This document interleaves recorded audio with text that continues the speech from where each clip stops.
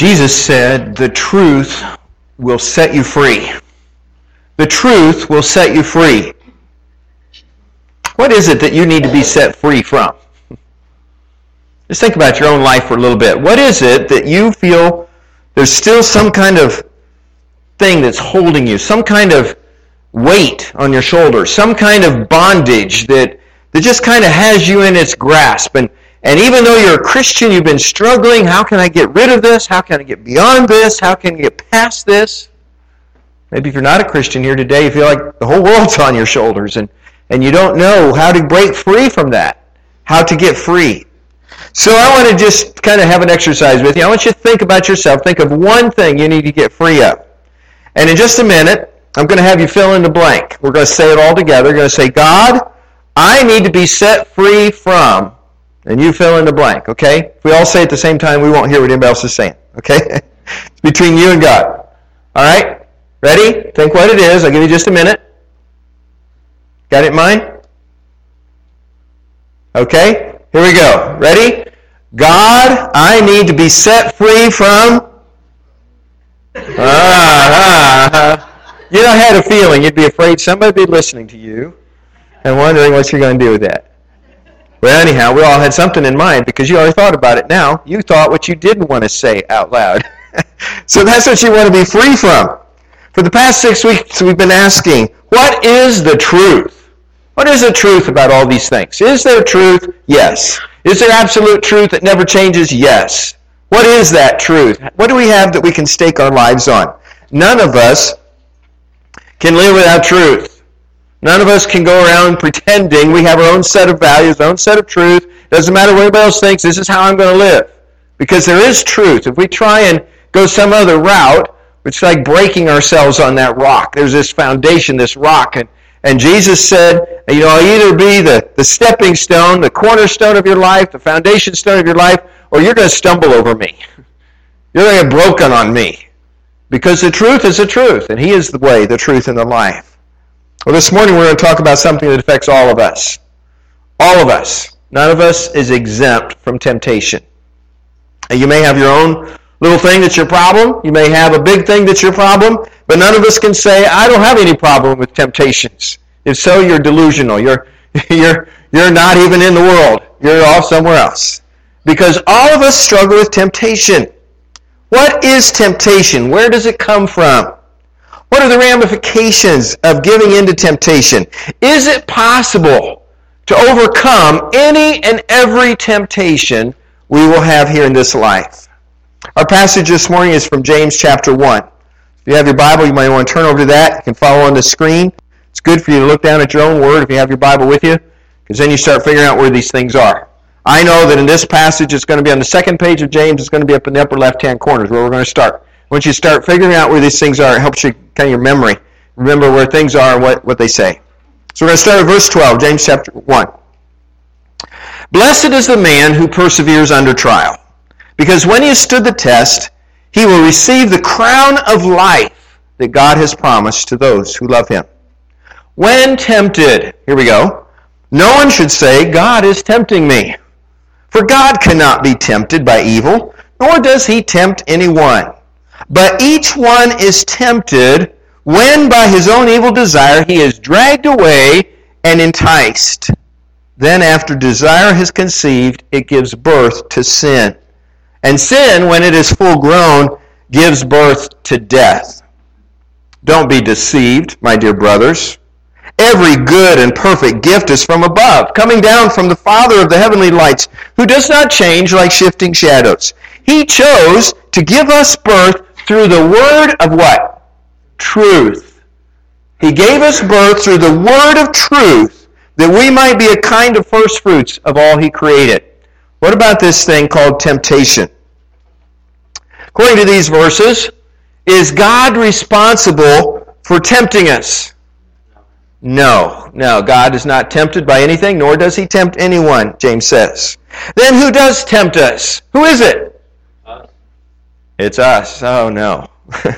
Where's the blame? There's where it falls squarely on our shoulders. James says that we are tempted by our own evil desires.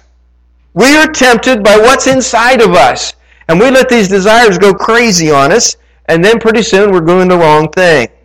Other scriptures do tell us, however, that Satan is a tempter, that he's one who deceives us. One is the father of lies. He's the one that tries to put out falsehood wherever he can. And he's the one that will actually kind of snuggle up to us sometimes and whisper things to us, kind of in our mind, like, it would really be nice to do that. I know God said it's not right, but it'd really be nice if you do that. So we need to talk about the evil desires, and we need to talk about Satan, because both of these play very much into temptation. What are these evil desires that James talks about that reside in us? These desires are actually not bad in themselves. To put the word evil in front of that is something that the NIV kind of added, because the context is these are desires that have run amok, desires that have gone over the top, that have gone over the boundaries. But actually, desires are just desires. They're God-given. There are all kinds of desires that we have. What makes them evil is when they're satisfied in ways that God has said are wrong or evil. Satan tries to entice us to sin by playing up to these natural desires, but getting them to go places they're not supposed to go. If he can get us to pursue our natural desires in ungodly ways, then we will sin, and the consequences of sin will follow. Satan knows what we desire. He knows us. And his scheme is to get us to satisfy those desires in ways God has prohibited. Now, sometimes we're trapped. Sometimes we're enticed. Sometimes we go ahead and then only later think, wow, what did I just do? I went right along with that. I didn't even think about it. I didn't stop.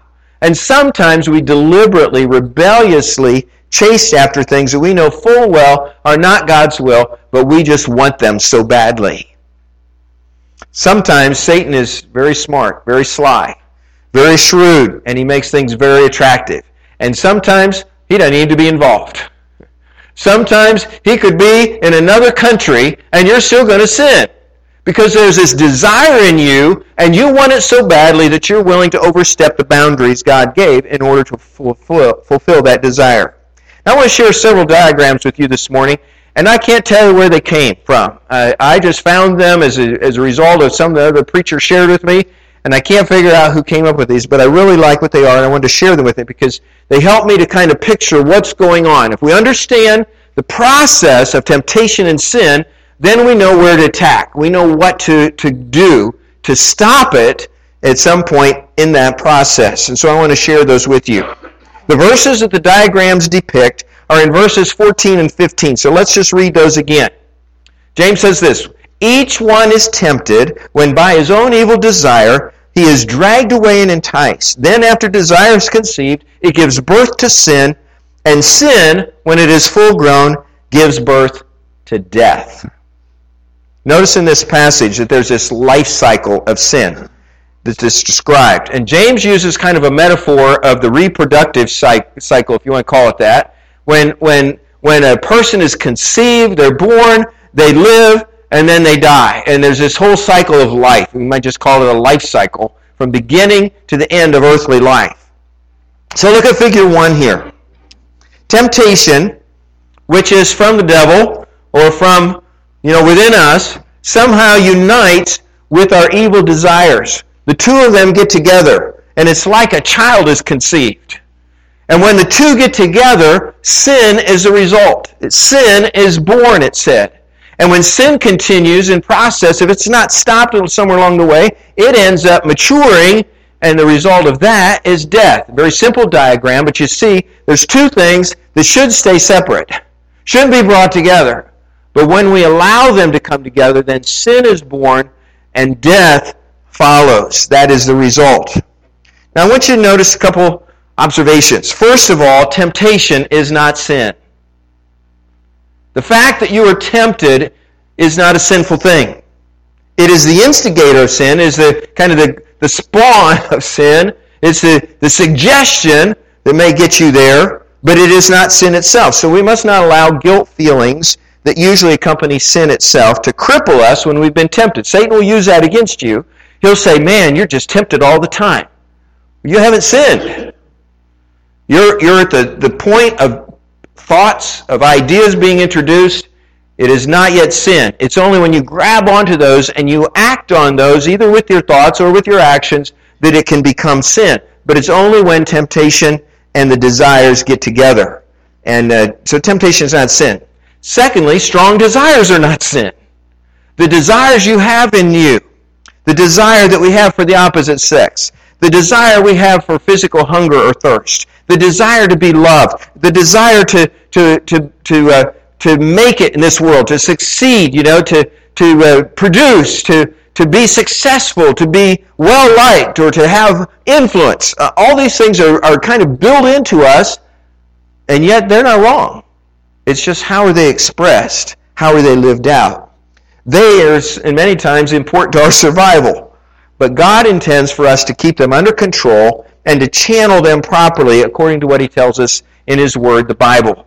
And when we start going other places, we start using them in other ways, that's when we run into problems. When the desires overflow their boundaries, or when they give into the temptation, they unite together to go away that God has said is wrong, then sin is the result. Unless somehow we stop these two from getting together, sin always brings death. Romans 3:23 says, "For all have sinned and fallen short of the glory of God." Romans 6:23 says, "For the wages of sin is" what? Death. Okay. There's physical death, came as a result of Adam and Eve and their sin. And sometimes we die physically because of our sin. But really, the greater problem is spiritual death or eternal death. There will be a second death, and it will be for all of eternity, and it will be eternal punishment. It's not a pretty thing. Ezekiel 18:20, other verses tell us that we are guilty only for our own sins. We are not guilty for the sins of our children. They're not guilty for our sins. And each of us must figure out how we can overcome sin in our own lives by God's grace. So what is the key here? Let's go on to figure 2. The key to passing the test is to keep our desires and sins from getting together. So this is the decision. This is the decision of the will. You've got the hunger, the desire. You have the temptation that's presenting itself to you. It's simply a test. What are you going to do about this? The thought crossed your mind. Something walked in front of you or someone. And suddenly there's an action that is required if you're going to sin. And you have to figure out somehow by your will to block that, to stop that, to deny that. And that's where the choice is made. That's where the decision is made. This is what Jesus did when He was on earth. Matthew 4, 1 through 11 tells us about how He went into the wilderness and He was tempted to sin following His baptism. And the devil came to Him. And at least 3 times, I think more, but at least 3 times that we're told exactly what was done, he tempted Him to fulfill the desires of his heart and the desire of his body in ways God did not allow. Now, one of them was food. And he was hungry. He hadn't eaten for 40 days and nights. But God had told him, hold off. This is an important time to deny yourself of that. And he would not overstep that boundary for those 40 days and nights. Notice that sin was never conceived by Jesus because He never allowed His desires to go against God's wishes. And in the wilderness He grew hungry, but His Father's will was that He would not eat. Satan appealed to other human desires for recognition, for power. But Jesus refused to satisfy Himself in ways that were outside God's plan for His life and for His ministry. Now, we're usually not as successful as Jesus was, are we? We're often like 2 little boys that I heard about that got caught disobeying their mothers. First little boy was a little boy whose mother told him not to go swimming. She caught him several times down at the local pond swimming. She didn't like that because she's afraid he's going to get hurt or whatever, so she said, don't do that. However, he's gone for a few hours. He came back, and his hair's wet. And he's got on a bathing suit, and the bathing suit's still dripping. She knew exactly what he'd been up to. So she says, Johnny, I told you not to go swimming. He says, well, I couldn't help it, Mom. The water looks so good. But she said, you get your bathing suit on. Why did you take your bathing suit with you? And he says, in case I was tempted to swim. He was kind of preparing for it, It's going to come, so I might as well be prepared for this. The other little boy that I heard about was a 4-year-old that was caught by his mom standing up on a chair in the kitchen, getting into the cookie jar. He'd already been helping himself to several cookies. Crumbs were everywhere. And she had just told him not to do that anymore. And here's how he explained the situation to his mom. He said, Mom, it's not my fault. I just climbed up on the chair, took the lid off the cookie jar, I just wanted to smell the cookies. And my tooth got caught on one of them. Only a 4-year-old could maybe get away with that one. But we know the feeling of these two little boys preparing, getting as close to the edge as we possibly can, and then saying, gee, I sinned. How did that happen? And we knew we put ourselves right there. How many fishermen do we have here today? How many people like to fish? Got a few around? Doesn't mean you catch anything. It means you like to get your line wet. That's what I do. Okay? Fishermen. Steve Malone describes this sin process in much the same way, in terms of a fisherman could understand. He said, here's what happens. The bait is dropped in front of us, dangled in front of us. And the inner desire is stirred. And you start looking at this bait. Is this a real thing? Is this a good thing? Is this something I want? Is there a hook inside of that? And whatever. So all these desires are being there. And then a decision is made that we're going to yield to that. We're going to grab onto that bait. And we mistake the lure for the real thing, or we don't see what's behind the real thing that's dangling there in front of us, and we eat something we shouldn't. Sin ends up in death. Tragic consequences, which for a fish means he gets cooked and fried. And that's the end of the story for him. That's what sin does. In James 1, the word dragged away carries with it the idea of baiting a trap. And the word enticed literally means to bait a hook. If you're a fisherman, you have to know the fish that you're trying to catch. You have to know what they like. Some fish like worms, some like minnows, some like shrimp, like squid. And if you're not using live bait, then you choose some kind of lure that looks and acts like the live bait. And maybe it will be even more attractive to them as it moves through the water if you're trolling or whatever. Steve Malone says this, here's this fish, just safe and casually doing whatever fish do down there in the water. And suddenly this bait is dangled in front of him. The fish thinks, wow, that sure looks great. I'd like to have me some of that. Now at this point he has a decision to make. And he can stay in his safe hiding place, or he can go after the bait. And if he chooses the latter, we all know where he ends up. Now look back at figure 1 for a minute. Look back at figure 1. That's exactly the way temptation works with us. The bait's dropped. It's something that looks good to us, appeals to us, and once the two are brought together, sin occurs. Once we say, I'm going for that, then sin occurs and death results. That's part 1 of the story. There's a part 2. There's a part 2, and it happens here in this latter portion.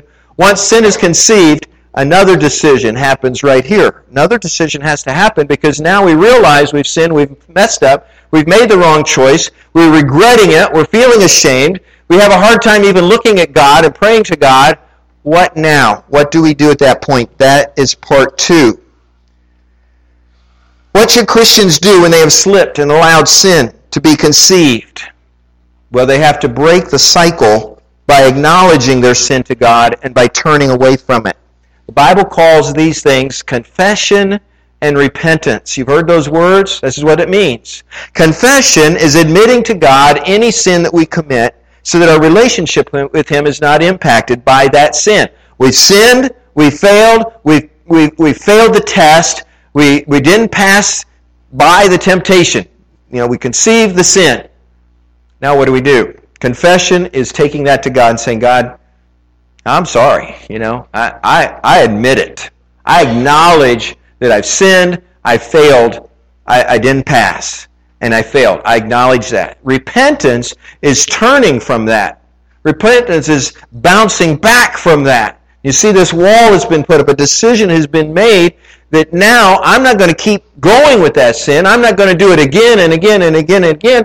Now I'm stopping. I'm making a big decision to acknowledge this before God, to repent of it and turn around and go back to the beginning. Get back out of here. I don't want to go any further with this. It's a very important decision because all of us have sinned.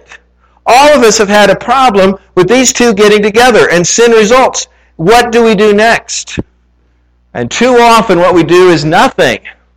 We feel bad. We feel ashamed. We can't talk to God anymore. We don't want to acknowledge it. We don't want to turn from it. So we just do it again and again and again and again. And pretty soon it becomes the pattern, the lifestyle of our life. And that is a huge problem. That is a huge problem. Because if we don't acknowledge our sin to God, we let sin grow bigger and bigger.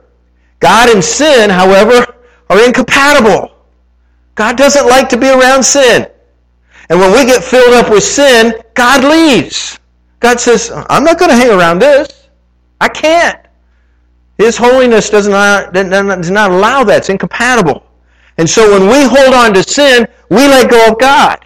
We let that impact our relationship with God.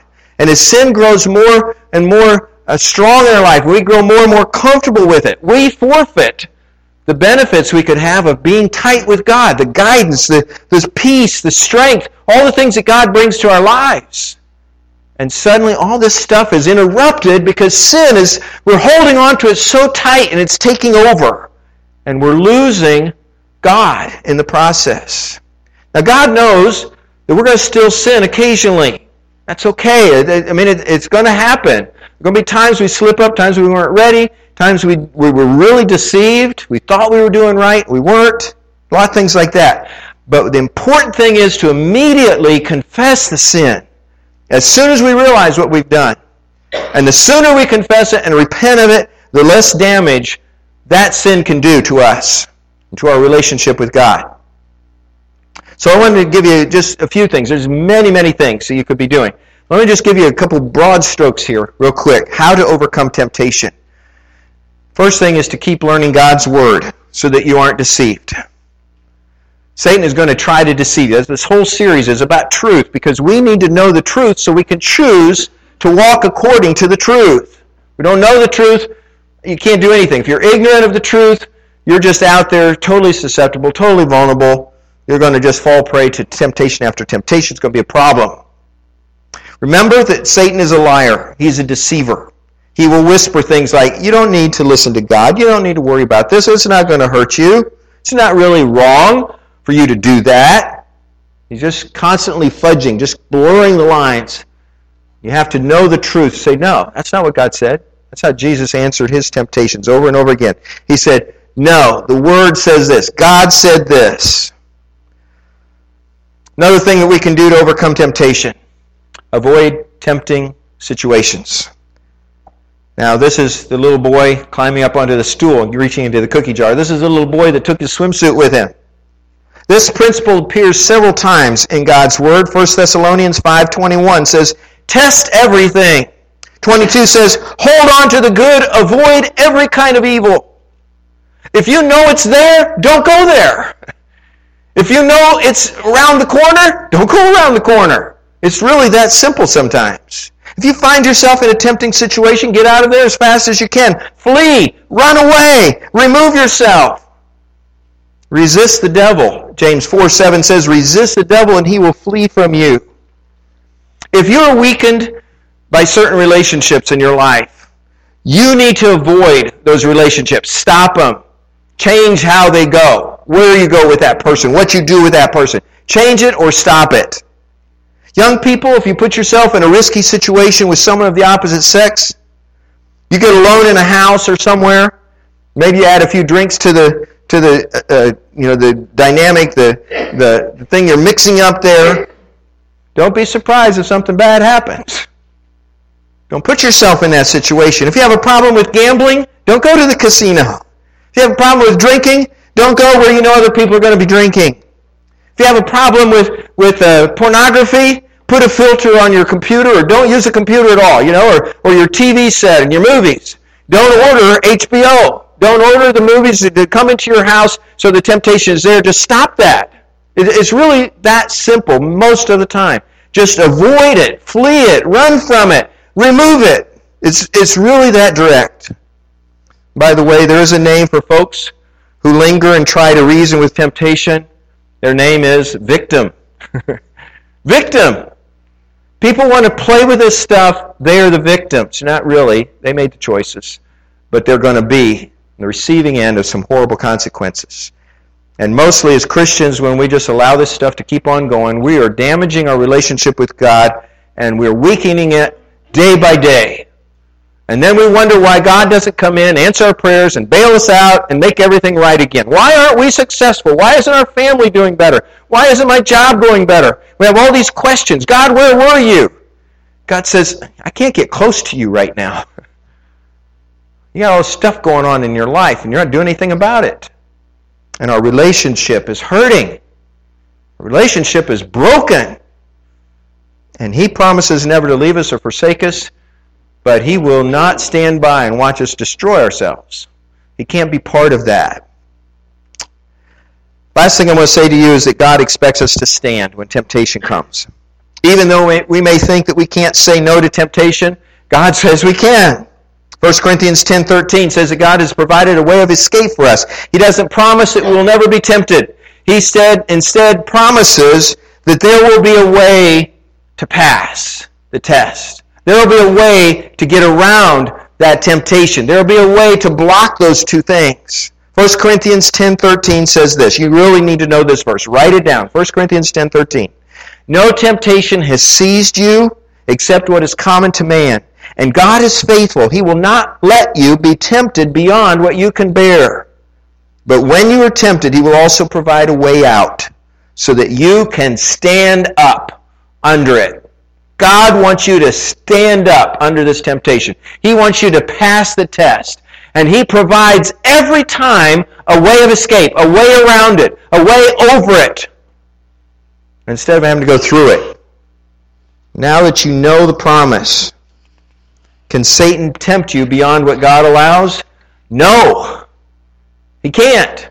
There's a limit. There's a governor put on that thing. There's a boundary put on thing. And God says, this child of mine is ready for this test. Now, will he or she make the right choice? Will he stand up under it? Will she stand up under it? Can you always find a way of escape when temptation presents itself? Yes. How is that possible? By the grace and power of God and God alone. I want you to encourage you to pray every day about this. This is a battleground that never leaves us. As long as you're breathing, as long as you're moving here on this earth, as long as you're part of life, you're going to be facing this battle. I'm going to be facing this battle. But God has given us His presence in His Holy Spirit, dwelling presence of the Holy Spirit. One of the things that the Spirit does for us is to help us resist the devil when he comes near. Another thing He does for us is to help us find the truth. Jesus said He's going to help you seek out the truth, and you can know that truth. He also helps that truth to set us free from any temptation that has plagued us in the past. So can we ever say, well, I'm sorry, but this temptation is just too much for me. I got to give in to that one. I can handle everything else, but I can't handle that. No, there's never a time to really say that, because it's not you. It's the power of God working in you. God expects us to stand when temptation comes. And when we mess up, immediately confess that and say, God, I got to get some help here. I need some help. I want to leave this. I want to turn around from this. I want to stop this. Give me some help right now. I heard about an overweight businessman who decided it was time to lose weight. So he took his new diet seriously, and one of the places he had trouble with was a bakery that he passed on the way to work. He'd always stop by there and buy some sweet, and eat it maybe all day long, or hide it somewhere, and consume it somehow. And so he decided to take a different route to work, and did that successfully for a while. But however, one day he arrived carrying a gigantic coffee cake, and people kind of knew the struggle that was going on. They said, what's with the coffee cake? And he says, well, this is a very special coffee cake. He says, I accidentally drove by the bakery this morning. I just kind of forgot. Just went back to old habit and drove there. And there in the window was a rack full of beautiful warm goodies they just made. I knew what those things were about. And he said, I felt it was no accident that I saw those. So I prayed, Lord, if you want me to have one of those things, let me find a parking space directly in front of the bakery today. He says, sure enough, 8th time around the block, there was a parking space. He wanted it pretty badly, I guess. And God expects us to stand up better than that. Other Christians can be very helpful to you. Other Christians, listen to this. Find another Christian or two that you can be accountable to. Confess your struggles to them. You have an area of your life, like all of the rest of us do, that is a particular area of difficulty, of weakness, then confess that to that person, somebody that you trust, Somebody that you trust their confidentiality, that they can keep things in secret, and they will pray for you. They will encourage you. And then you agree, after you find out each other's struggles, that you're going to pray for each other, and you're going to check back with each other at least once a week.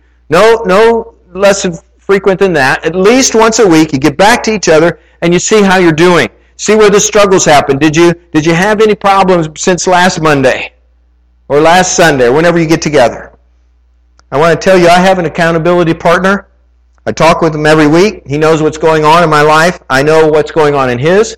He knows whether I'm standing up or I'm failing, whether things are right and good or whether I'm slipping in things. I confess to him and I confess to God whenever I mess up. And I count on him to pray for me every day. And I do the same for him. You need to have somebody like that in your life. No one is exempt. No one says, well, I can do this on my own. I'm just the Lone Ranger out here. Well, the Lone Ranger is going to get picked off. So you need Tonto. You need somebody beside you that believes in you, somebody that will support you, somebody that will hold you accountable to the path that God has called you to walk. We live in a day and age when people want to just pass the buck. They want to pass the blame. This has been going on since the Garden of Eden. When Satan first tempted Adam and Eve, and God confronts Adam and Eve for what their sin they've done, and they start passing the blame. Confronts Adam, he says, well, my wife did it. She's the one that led me to it. Confronts Eve, and she says, well, Satan, that serpent that you made, God, why did you allow the serpent in the world? And all these blame-passing things. If you sometimes do that, you pass the buck, you pass the blame, I want to encourage you to stop. I want to encourage you to stop. I don't care how you were raised. I don't care what your environment was. I don't care the dynamics of your life today. I don't care what pressures are on you. I don't care what opportunities are on you. I want you to stop passing the blame. Because you will never move on. You will never figure this stuff out until you take responsibility for your own choices. You make those choices. And when the temptation arises and the desires are there, what do you do? What do you do? You make that choice. No one else can make it for you. And you are responsible. And you can either smile because you passed it, or you can be ashamed because you failed it. But you make that choice. And you can't move on until you recognize that. Remember the keys to overcoming. And they're up here. Remember, go on to the next slide, please. To learn God's Word. To avoid, wherever you can, temptation and its problems that could be for you. And then remember that God expects you to stand. Pray. Allow the Holy Spirit to show you the way. Get an accountability partner and be brutally honest with each other. Remember that crucial passage from 1 Corinthians 10:13. I'll just read it for you again. No temptation has seized you except what is common to man. And God is faithful. He will not let you be tempted beyond what you can bear. But when you are tempted, He will also provide a way out so that you can stand up under it. Just north of Pittsburgh, Pennsylvania, is a quaint little village. Decided that they needed a new city hall. They were going to put their firemen and policemen in there too. They're going to build this wonderful little building. They didn't have a lot of money, but they put it all together. They could. And they built this beautiful new brick building. People loved it. They enjoyed it. They started using it. But in a matter of just a few months, the building began to show cracks.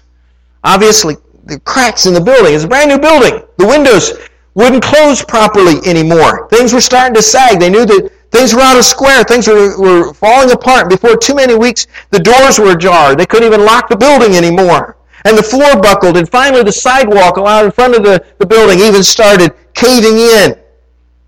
In a period of less than a year, they had to stop using this brand new building. When they made an investigation, they discovered that deep beneath the surface, they had built too close to where they'd been doing some mining. The mining had weakened the foundation area, so that slowly but surely this building was cracking, shifting, sinking, dropping, and breaking into pieces because there was a flaw underneath. This morning, God's Word has warned us of the dangers of temptation and sin, many of which are hidden beneath the surface. Nobody else knows what's going on. They don't see it. It's in your mind. It's in your heart. It's in your will. But God has shown us how to overcome. He encourages us to stand up under temptation, and He has given us the power to do so. If we seek Him with all of our heart, we will pass the tests of our lives, and we will grow stronger. What will your choice be? Let's pray. Lord, we thank You for the word that You've given us, for the truth that is there. We play around with these things sometimes, and we're like that person just kind of tottering along the edge of the cliff, the waterfall, dancing around like there's really no harm. It's just a lot of fun. But the consequences are real.